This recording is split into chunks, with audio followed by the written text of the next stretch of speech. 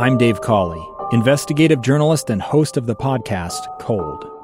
In October of 1985, a woman named Sheree Warren left work at a busy Salt Lake City office to meet her estranged husband at a downtown auto dealership. She never made it home. Sheree's car surfaced weeks later in Las Vegas. In the parking lot of a hotel casino. No one knows how it got there. Strange. It was strange. Both Sheree's estranged husband and her boyfriend raised suspicion for investigators. I kind of thought that he might have done something. But no arrests were ever made.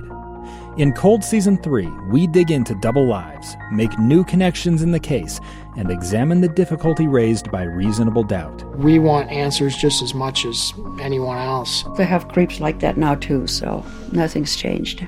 That's the new Cold Season 3, The Search for Sheree, now available anywhere you get your podcasts. Welcome back to Live Mike. I'm Lee Lonsberry. This morning, the day started, if you were following the news, with a memorial service for the late Justice Ruth Bader Ginsburg. She was memorialized by those who worked with her, knew her, worshipped with her. She, as she made her way across the street to the U.S. Capitol, there gathered outside, the Supreme Court gathered outside were all of her, maybe not all, but many of the former clerks who have worked with her, who had worked with her over her 27 years as a member of the Supreme Court, and even clerking for her in past positions. It's a somber day, certainly, and it's a somber time and era as we, regardless of your politics, look back at the trails that were blazed by Ruth Bader Ginsburg, by the interestingly the pop culture icon that she became. You don't think of a little lady like her on the Supreme Court becoming the image that you would see on young people T-shirts, the notorious RBG. A fascinating life she lived, but now she is gone, and there is a vacancy left by her death, and that vacancy must be filled. Now, the timing of all of this, when the news first broke last Friday, I will admit, unfortunately, that I, instead of looking back at her legacy and mourning, my mind went immediately to, so what exactly happens next, and when is it going to happen? Boyd Matheson, he corrected my mentality and got me back down here to earth so that I was looking back on history. But now we are nearly a week removed, and it is certainly the time to be looking at what comes next. And we look to the various senators who bear the responsibility to advise and consent on federal nominations like this to the Supreme Court. Senator Lee put out a statement just the other day making it known that, he said this. He said, in 2016, President Obama nominated a replacement for Justice Scalia, and my Senate colleagues and I gave our advice and consent on the nominee, consistent with the Constitution, by rejecting him. This year, President Trump will nominate a replacement for Justice Ginsburg, and consistent with the Constitution, we will again give our advice and consent. If we like the nominee, we will confirm her. If we don't, we won't. It's that simple.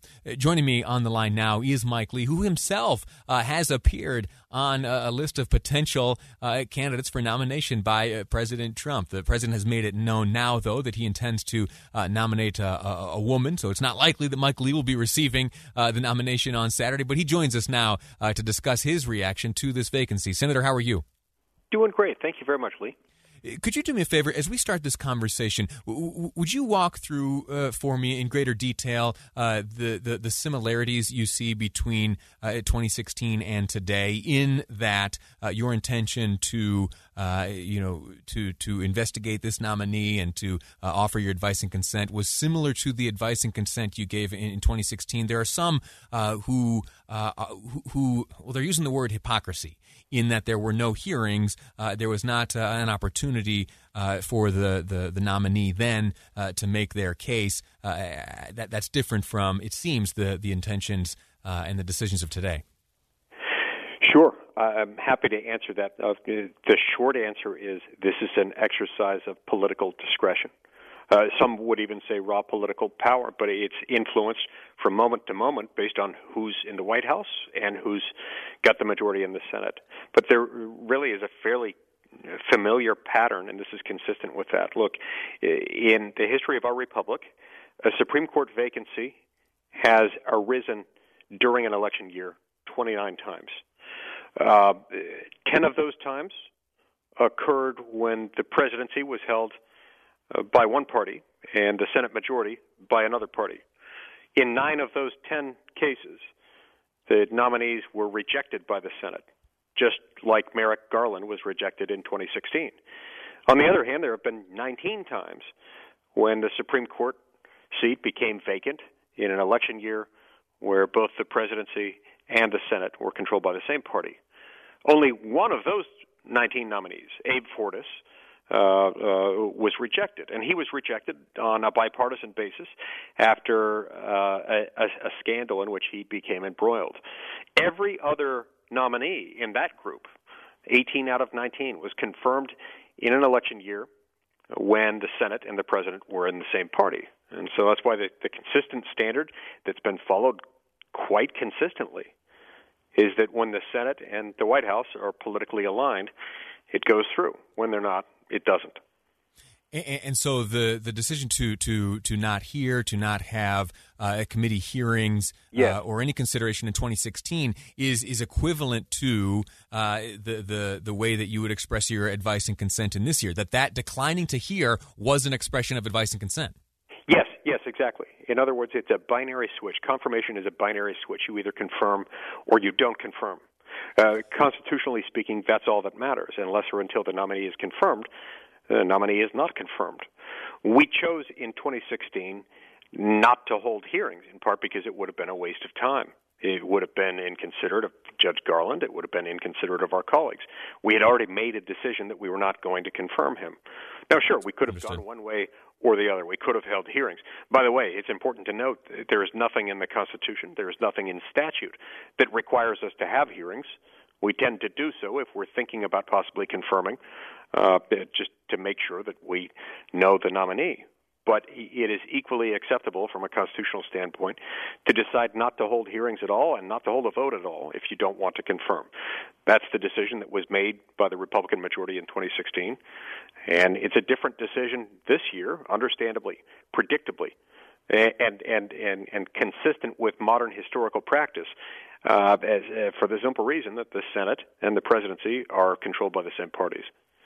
There is seemingly a short list of 3 women who may be announced on Saturday by President Trump as his nominee. By all indications, that individual will see time before the United States Senate and the Judiciary Committee before that. Do you predict that the experience of that nominee will be a pleasant one based on what we saw last go-around? Yes. Now, look, I think that this will be a contentious nomination. I also think that the nomination will, in the end, be successful, that we will confirm the nominee. I also predict that it's likely to be Judge Amy Coney Barrett, who currently serves on the U.S. Court of Appeals for the Seventh Circuit in Indiana. We confirmed her just shy of 3 years ago to that position. She's a former law clerk of Justice Scalia's. She's a former law professor. She's a staunch advocate of textualism and originalism, and the idea that her job as a judge is to interpret the law based on what it says rather than based on what she wishes it said. She's a judge cut out of the mold of Antonin Scalia, Sam Alito, and Clarence Thomas, which is exactly what we want. You will have an opportunity to question her should she be the nominee. What will you ask?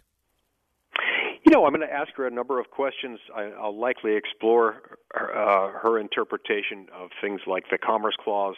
I'd like to hear some of her thoughts on separation of powers issues, on the extent to which Congress over the years has deferred its lawmaking power to unelected, unaccountable bureaucrats. The courts have facilitated that by being really deferential to unelected, unaccountable bureaucrats in their lawmaking capacity. These are the kinds of questions I like to ask about it, in addition to the block and tackle, meat and potatoes sort of stuff that consists of Fourth Amendment analysis, searches and seizures, domestic surveillance of government citizen of U.S. citizens by the federal government, things like that. I should have asked you this ahead of time. We only have about 30 seconds left, but what leads you to believe that Amy Coney Barrett may be the front runner and the likely nominee? You know, I'm not certain that that's the case, and the president hasn't told anyone. I nonetheless reached that conclusion just based on the fact that every time I've seen him speak about her, he does so quite favorably, and based on the fact that of the individuals who are under active consideration right now, she seems to be the most logical choice for him, and I support that. Understood. Senator Mike Lee, thank you for your time and your views on this. We'll speak again soon, I'm sure. Thanks so much, Lee. All righty, quick break. When we return, I want to share with you some funny business going on at the FDA. It turns out that federal organization may be prolonging the vaccine approval process, but not in the name of science. We'll get into why next on Live Mike. I'm Lee Lonsberry, and this is KSL News Radio. I'm Dave Cawley, investigative journalist and host of the podcast Cold. In October of 1985, a woman named Sheree Warren left work at a busy Salt Lake City office to meet her estranged husband at a downtown auto dealership. She never made it home. Sheree's car surfaced weeks later in Las Vegas, in the parking lot of a hotel casino. No one knows how it got there. Strange. It was strange. Both Sheree's estranged husband and her boyfriend raised suspicion for investigators. I kind of thought that he might have done something. But no arrests were ever made. In Cold Season 3, we dig into double lives, make new connections in the case, and examine the difficulty raised by reasonable doubt. We want answers just as much as anyone else. They have creeps like that now, too, so nothing's changed.